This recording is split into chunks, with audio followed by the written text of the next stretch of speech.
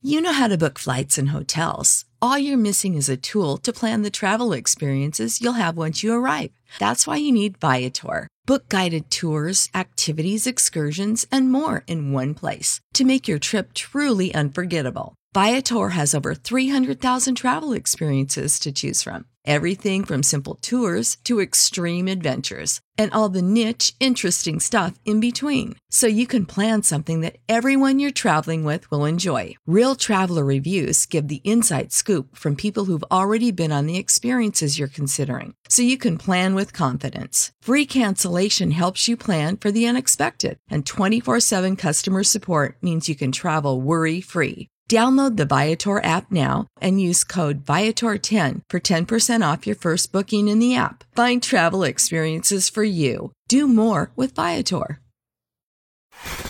It's the BNS in 20 Minutes or Less podcast, your daily download of X92.9's X Mornings with Beckler and Shauna. It's Wednesday, March 30th, 2022. I'm Beckler. I'm Shauna.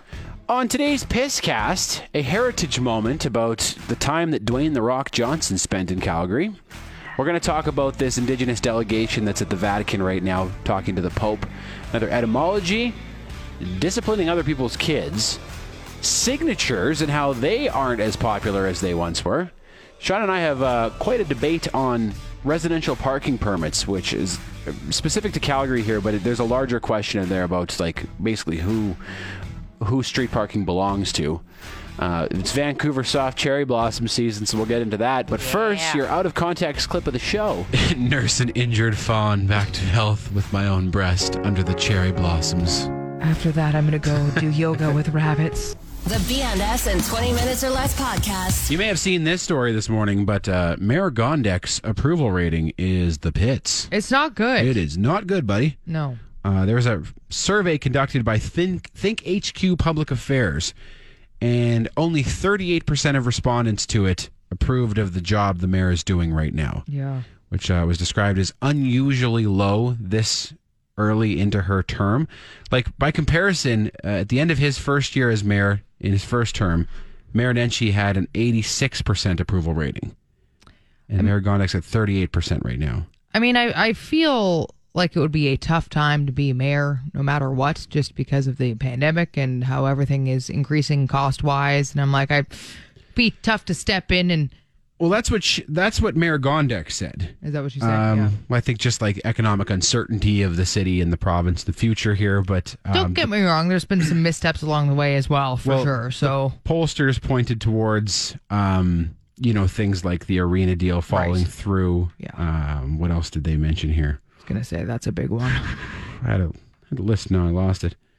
But I think people have concerns over transit right now. Of course. All that sort of thing. Yep. It's a tough job, I think, the mayor. Mm-hmm. Because you wear a lot of the decisions council makes personally. You do. Maybe we could help out a bit. I see. Yeah, okay. I think we could make the mayor sexy. And not specifically maybe this mayor, but like just the role of mayor in general. Yeah. Yeah, let's do it. I think we could make the mayor sexy. Mm-hmm. Ooh, come into the chamber where I'll head up some meetings. Ooh. I'd like to policy you in my pants. Mm-hmm. Go ahead. Do a bit of swearing. Ooh, the average length is 4, but some are longer. Others are cut short, too. Terms as mayor, that is. Mayor terms. Yeah, I sit on several committees. It's been a rough ride so far. Are we going to see a premature erection? Election, that is. Yeah, there it is. Yeah. There it is. The BNS in 20 Minutes or Less podcast. Beckler, it's the softest time of year for Vancouver right now. Oh, it's cherry blossom season? Yep. My sister sent me a picture yesterday. She goes, look what season. She knows that we like to make fun of her there. And she gave me a picture. And I was like, oh my God, it's cherry blossom season. They're so beautiful. So just because of that, there's a ton of headlines that are just prime for this Vancouver soft that we love. So okay? Vancouver soft headlines. Hit us with them. So first of all, Cherry Blossom Festivals return to Vancouver April 2nd. Then the article continues, those who attend are encouraged to bring a picnic mat and a picnic basket. Of course, Very nice. Very soft. Very nice. Vancouver roller girl fights traffic ticket for rollerblading on human rights grounds. In Vancouver, rollerblading is a human right. It's a human right.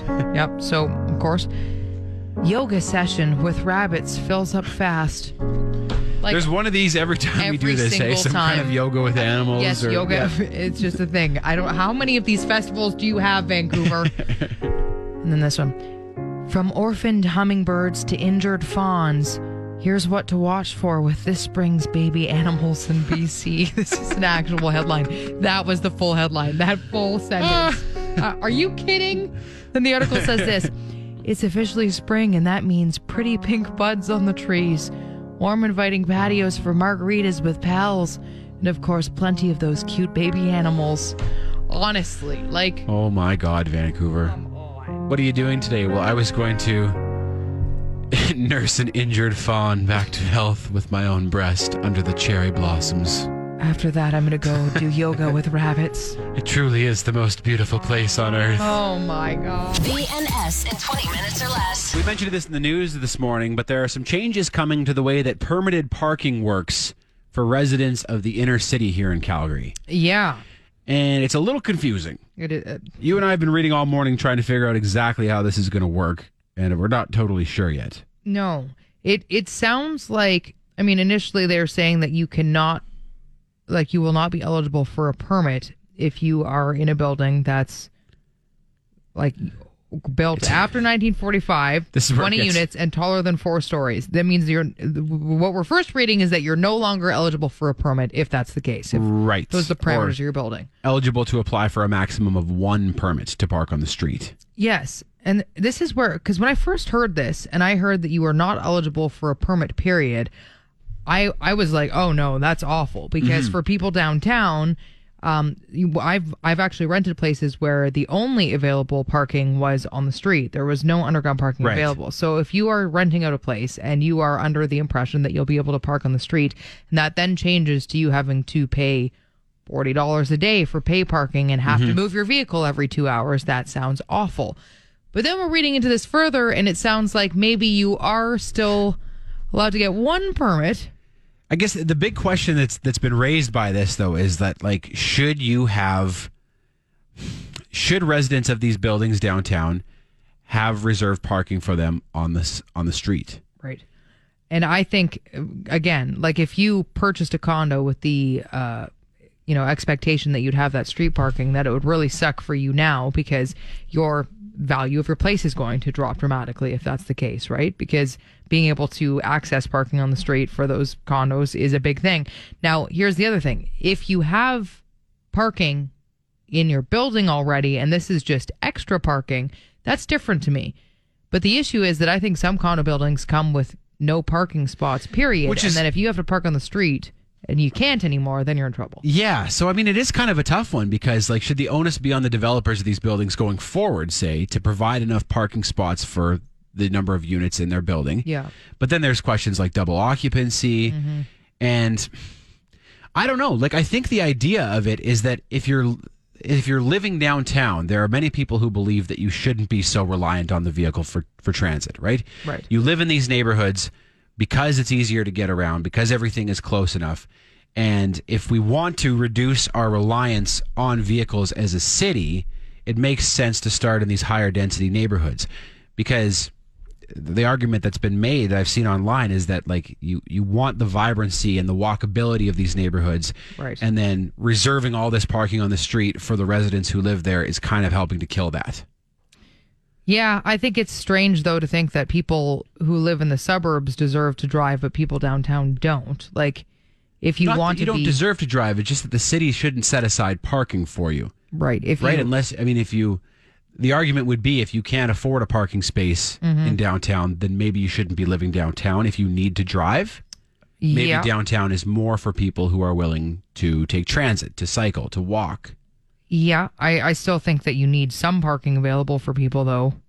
So if the buildings aren't doing it, I mean, going forward, maybe not, though. Maybe that's the thing. If you want to live downtown going forward, then you just simply can't have a car. If that's the understanding going forward, then you know that when you move in. For people who've lived downtown for a long time, though, and again, are now without that parking, it's that's tough for those people, I think. If you moved in on the assumption that you were going to have parking and now you don't all of a sudden. Councillor Giancarlo Corra, who I disagree with more often than I agree with him, said he thinks that people who live downtown and have access to this parking have had it too good for too long. And they pointed to the cost of this program, of the permit parking program, which we found, based on a couple of articles we read this morning, it seems like it's going to save about $300,000 a year. Which seems negligible. It's not a lot. No. It's not a lot of money, but I mean, I sort of get it. Like regardless of what your dwelling looks like, you're not entitled to the parking on the street. Yeah. Right? Again, though, if it's different if you have other spaces to park. For those that don't, it seems like the a tough thing. The city should provide it? Well, to take it away entirely I think that there should be something to help, to assist with people who don't have any parking at all available outside of on the street.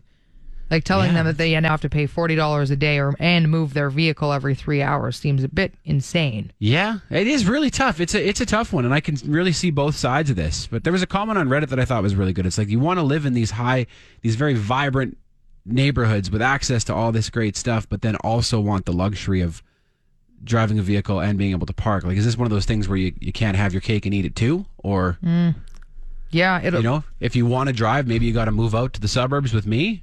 Yeah, I suppose so. I think it'll be interesting to see what happens down the line with this, because it's just another step toward not driving in the city as a whole. I think it's all part of this push to basically get rid of the car and to reduce our reliance on the car. Yeah, I think you're right. The BNS in 20 Minutes or Less podcast. We were kind of talking about signatures yesterday and how they're kind of a relic of the past. Like, nobody really needs a signature for anything. No, it's not a great way to verify someone's identity compared to some of the other methods that we have now. We have facial recognition, okay, and these crazy body scanners. A signature is not a great way to be like, oh, nope, that's not you. But then we got laughing about how when we were growing up, we used to practice our signatures. Yes. It was a big thing to do. Did you used to doodle on your binders and all kinds of stuff and do your signature over and over? Oh, yeah. I remember developing my first signature because I changed at one point. I wasn't happy with it. I was like, I need a better signature. And then it was while I was working at a grocery store in high school. I was like, I got to come up with a new signature. Yeah. And I was convinced I was going to be at first a famous hockey player and then a famous drummer. So you need a good signature. Of course, I was going to be signing autographs all the time, and I would need a great signature, a very striking one. And now I sign my signature like twice a year. Yes. Or if you go to the States and pay with a credit card, that's about it. I used to when I was listening to teachers talk and stuff, I just do my signature over and over. Yep. It was just the kind of mindless thing you do while you were listening, right? It was just something to do with your hands, I guess. I always was mad though because I don't have any good letters in my name to make a really striking signature. Really? Always you have kind of S annoyed and J. me. They're very flowy. And those are the two that you can do something with, but I always there were I wanted more, like a T thrown in there in the middle of Shauna or Jefferson, because it was like the two big letters, then nothing else. And I wanted more. I wanted more for my name. There were no other high points, right? No. So it was just kind of that's boring. See, I'll show you my signature here, but it just looks like a scribble. Oh, that's great. But if you look closely, there's an A, a B, and then there's also my favorite number 4. See, I developed that on purpose. That is unbelievable. I had a lot of time at this job to just sit there and doodle on receipt paper. Well, and see, that's meaningful, and you can actually see the A and B, whereas some people literally just do a full-out circle, like a scribble, and you're like, that does not represent any part of what your name actually is, which maybe is funny to them. But kids now, do they even write notes on paper to doodle?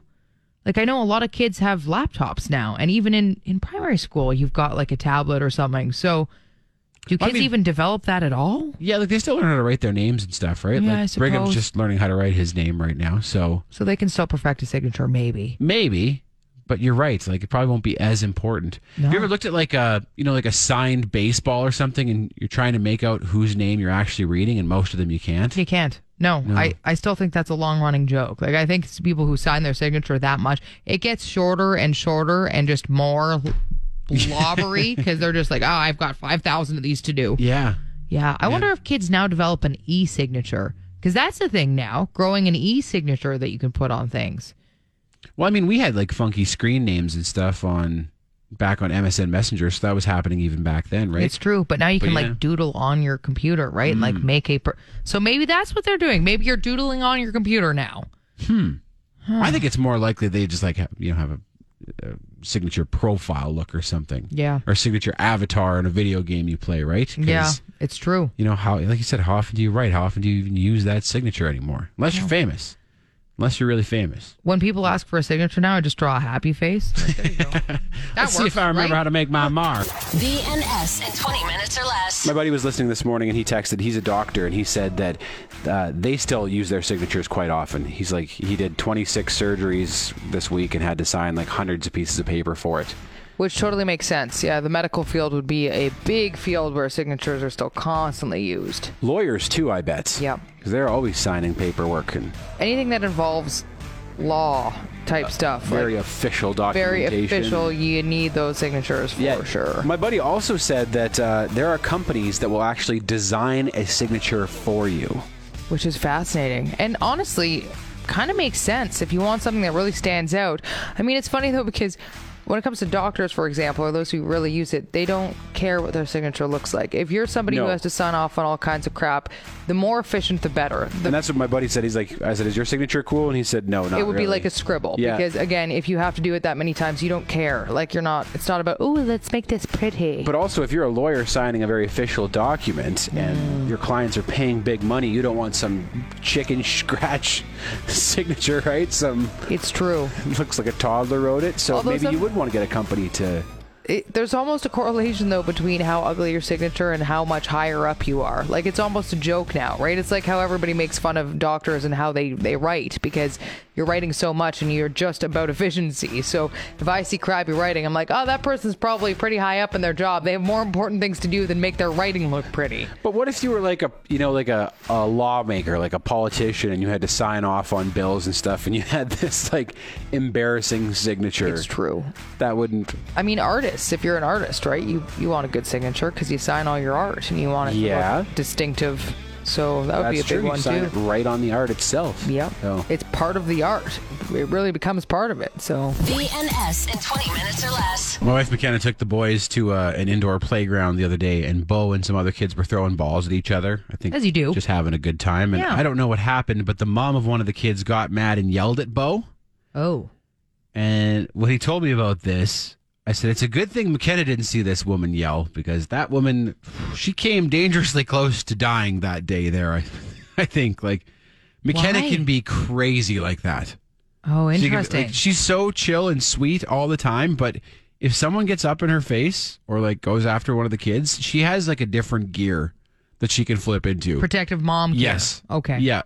And it's because you don't see it often. When you do, Nope. I was like, whoa. Thinking about her doing that is terrifying. It's always the calm ones that you're like, I don't ever want to see that Yeah. not happen. Yeah. And like on the other hand, I really try to avoid confrontation in most situations. Right. Like I'll always look to de-escalate, right? Yeah. And if someone's, up in my grill, it's like, how can I just like chill this out, Yep. get out of the situation? Not McKenna. Like she will meet Don't you. ramp it up. She'll meet you where you're at and go further too. Oh, So, hey. like, It's good to know. yeah. Good to know.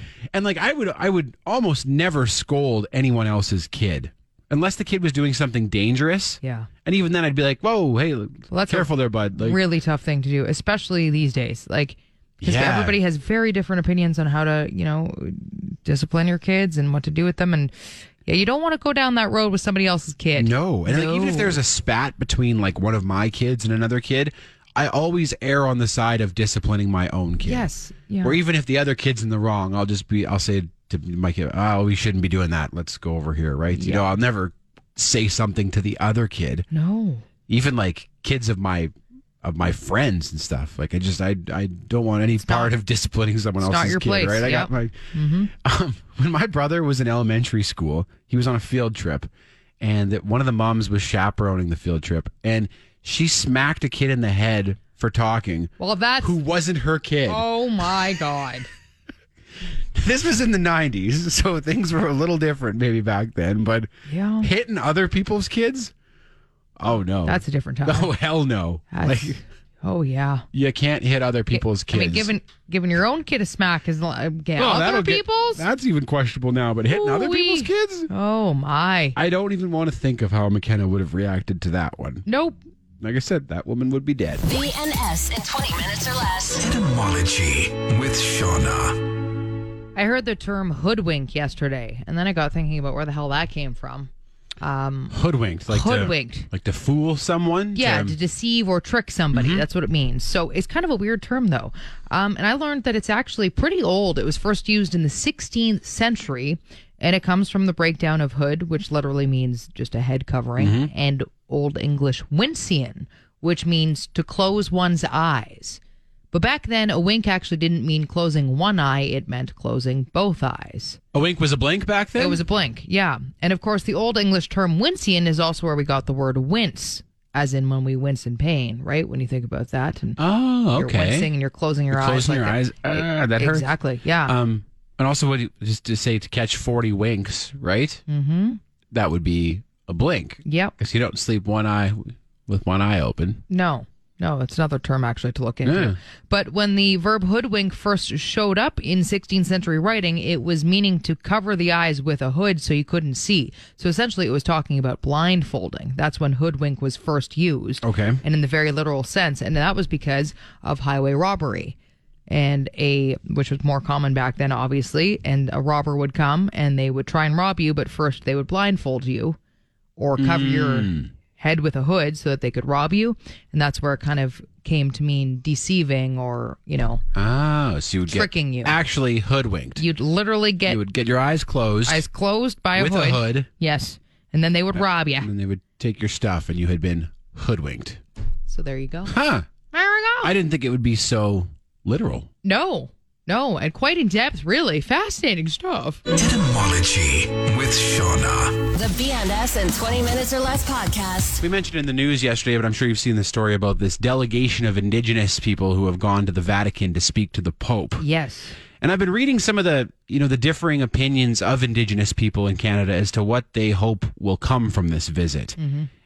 Some people want the church to disavow this papal bull known as the Doctrine of Discovery, which dates all the way back to the 1400s. And it's a bit more detailed than we probably have time to get into here, but it might be important to read up on. It was a papal decree that said that Christian explorers could claim lands for themselves that weren't already occupied by Christians. And, a lot of the problems that have come since then due to colonialism stem back to this papal bull. So that's something to read up on if you want to. Yeah. Others are looking for an apology from the Pope this week, and I haven't heard him make one yet, not as of yet, but I thought maybe by the end of the week. And others still say the Pope needs to come to Canada and apologize on Indigenous land. And I think they've got a strong point there. Yep. Like, if you wrong somebody, you don't say, like, come over to my place and maybe I'll apologize, right? Like, come over to my fancy house and maybe I'll apologize. No, you have to go to them. Definitely. And right the wrongs. Yes. And I know last year, the Pope, I believe it was last year, the Pope did agree to come to Canada. Yeah. And it's been postponed since then. But and I mean, COVID had a part to play in that too. Obviously. But some are saying that there's an announcement expected Friday where he might actually, because when he first said he was willing to come to Canada, he didn't provide a date or anything either. And they're saying that at the end of this week, they're hoping that a date will be declared and this will then happen, and we know when, which is good. Nothing so far about whether or not that visit would include an apology on Indigenous land, but it should. Yes, it should. I think, and I also understand that like moving the Pope around isn't easy.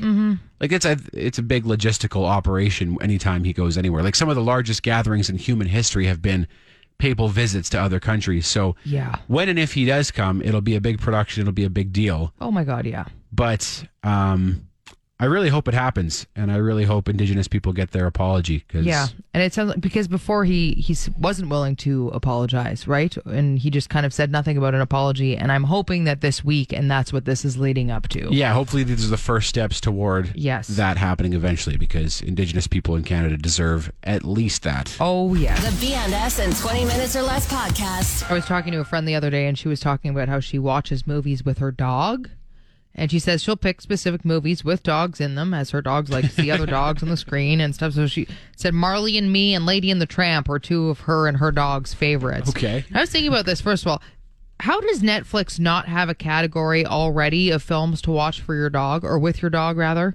Or do they and I just haven't seen it? Maybe one of those like hidden categories they have, because they have like thousands of different categories that you just have to like. They must, because it seems obvious. Like everybody has a dog now, and people like to watch movies with their dogs. And I was like, you've got to have that category. It reminds me of a radio friend of ours. He had a tweet one time where he's like, if you ever feel like you aren't really making a difference on the air, just know that there are lots of dogs listening to the radio at home alone. It's true. And you're there for them. So. It's very true. Also, I was thinking, $1 million idea right here. I would like to redo some of the classic movies, but with dogs. Like there would so be a market for the. We talked about redoing films with female leads over male leads and that type of thing. Well, you could do that with dogs. And it doesn't necessarily have to be all recast via dog, because that's a bit crazy, but even maybe more dog friendly, more dogs incorporated into these classics. It could be really low budget because the dog's not going to know, it doesn't right? matter. They just see a dog on the screen. It's true, yeah. Great, it's another dog. And then I was thinking, like, you could obviously come up with some great pun names, just like they do for porn, but in dog form. Like Raiders of the Lost Bark. Yeah, right? Transformers, Bark of the Moon. Yeah, Citizen K9. Oh, that one's good. That one's really good. Thank you. What about K9 Teen, the Widowmaker? It's already kind of there. You have to change anything. Yeah, it's good. Barkback Mountain. Or that one's going to be weird to watch. The Wizard of Paws. I can envision what the Wizard of Paws would look like right now. Actually, the visual there, that's great. That's all you need. All the characters are dogs except for Toto, who's a human. Yes. That would be perfect, just wouldn't role it? reversal. There we go. Our friend Fraser Manning is in studio right now. He's one of our producers here at the station. And the funny thing about Manning is that you could ruin his day by asking him to think of puns, because it will completely consume his brain. That's what we've done here today with these dog puns. Yeah, we were talking about classic movies, but if we were to redo them with dogs and what you'd name them. So we went down the rabbit hole, but Manning, you got a list in front of you. Holy crap. Written out by hand. It took you like 3 minutes. We were like, do you have any? And you're like, hold on a second, and came back with this massive list. The pun I was lab. like 3 seconds too late for the last break. Get up nice and close on your microphone there, Manning, and read us what you have on your list. I got some good ones here, some questionable ones. I got Pup Fiction. Oh, that's good. When Harry Pets Sally. Okay. The Bark Knight. You could also expand that to The Bark Knight Rises. Yes. All that sort of stuff. So Zero Bark 30. Ooh, very nice. You can make an interesting movie. The Bitches of Eastwick. Yes. Yeah. Jurassic Park. Oh, yeah, of course. Mission Impossible. That one's kind of corny. Indiana Bones, which I think you already mentioned. 50 Shades of Greyhound. Oh, yes. Nice. That's a dirty one. I don't think I want to watch that movie. That's a winner. The Good, the Bad, and the Pugly. Oh, my God. Cool Hound Luke, The Hound of Music. Holy crap. Again. Pan's Black Labyrinth. This was in like 3 minutes you came up with all these. Unbelievable. And now you're probably going to be thinking about it all day, too. Oh, yeah. I'll probably stay up till 3, 4 in the morning. Does it feel good? Stupid dog puns. Does it feel good to get it off your chest, though? No, that's it. But I'm going to come up with round 2 at some point. Okay. Zero Dark 30 was about the assassination of Osama bin Laden. I'm picturing the SEAL dogs team. with, it's all dogs. Yep. They're assassinating a dog version of bin Laden. I can't even. Holy crap. Oh, that's good. Tremendous work, Manning. Tremendous work. Thank you. The BNS in 20 Minutes or Less podcast. A Calgary Heritage Moment. Now that Dwayne "The Rock" Johnson is starring in a new sitcom called Young Rock, more tales have surfaced about his time in Calgary. For those unfamiliar, Dwayne "The Rock" Johnson played for the Calgary Stampeders. He was a defensive tackle for the University of Miami football team from 1991 to 1994, and in his first season, he even won a ring with the Hurricanes. From there, when he was 22 years old, he traveled to Calgary with the dream of making it to the big leagues in football. This was back in 1995, and although The Rock came here with huge ambition, he wound up getting cut from the team after just 2 months. Pictures of The Rock in his Stampeders practice jersey show off impressive thighs and a thick neck. Unfortunately, his prowess on the field didn't quite match that, and he didn't make it out of the practice roster. In the trailer for his new sitcom, Young Rock, Dwayne describes this experience with the Stampeders. My goal was to go up to Calgary and ball out. But I didn't make it on the roster. I was on their practice squad. You're not supposed to knock them down. So I had to keep going. I knew if I didn't figure things out quick, I was going to get finger pinched. Finger pinch? Yeah, that's how they cut you from the team. Very Canadian. It's like a 2-knuckle finger scissors. It's all I can think about. It's coming for me. Like, death. After being cut from the Stamps, The Rock was flown back to Miami, where he had to call his parents from a payphone to break the news. At the time, he had $7 in his pocket, and that was it. His dad immediately drove out to pick him up from the payphone booth, but this was seen as one of the lowest times in The Rock's life. Obviously, things have worked out better for him since then. The Rock was both a successful wrestler and now a successful actor. But he looks back upon his time in Calgary fondly and often shouts out our city and the Stampeders for helping to build his character. In fact, that very moment when The Rock had to swallow his pride and phone his dad with a measly $7 to his name was what inspired the name of his production company, $7 Productions. This has been a Calgary Heritage Moment. You've been listening to the B&S in 20 Minutes or Less podcast. You want more? Then tune in to X Mornings with Beckler and Shauna live on Calgary's alternative X92.9. Monday through Friday, 6 to 10 a.m. Mountain Time at x929.ca. And don't forget to subscribe to this podcast and have B&S in 20 Minutes or Less downloaded daily to whatever device you use. Later.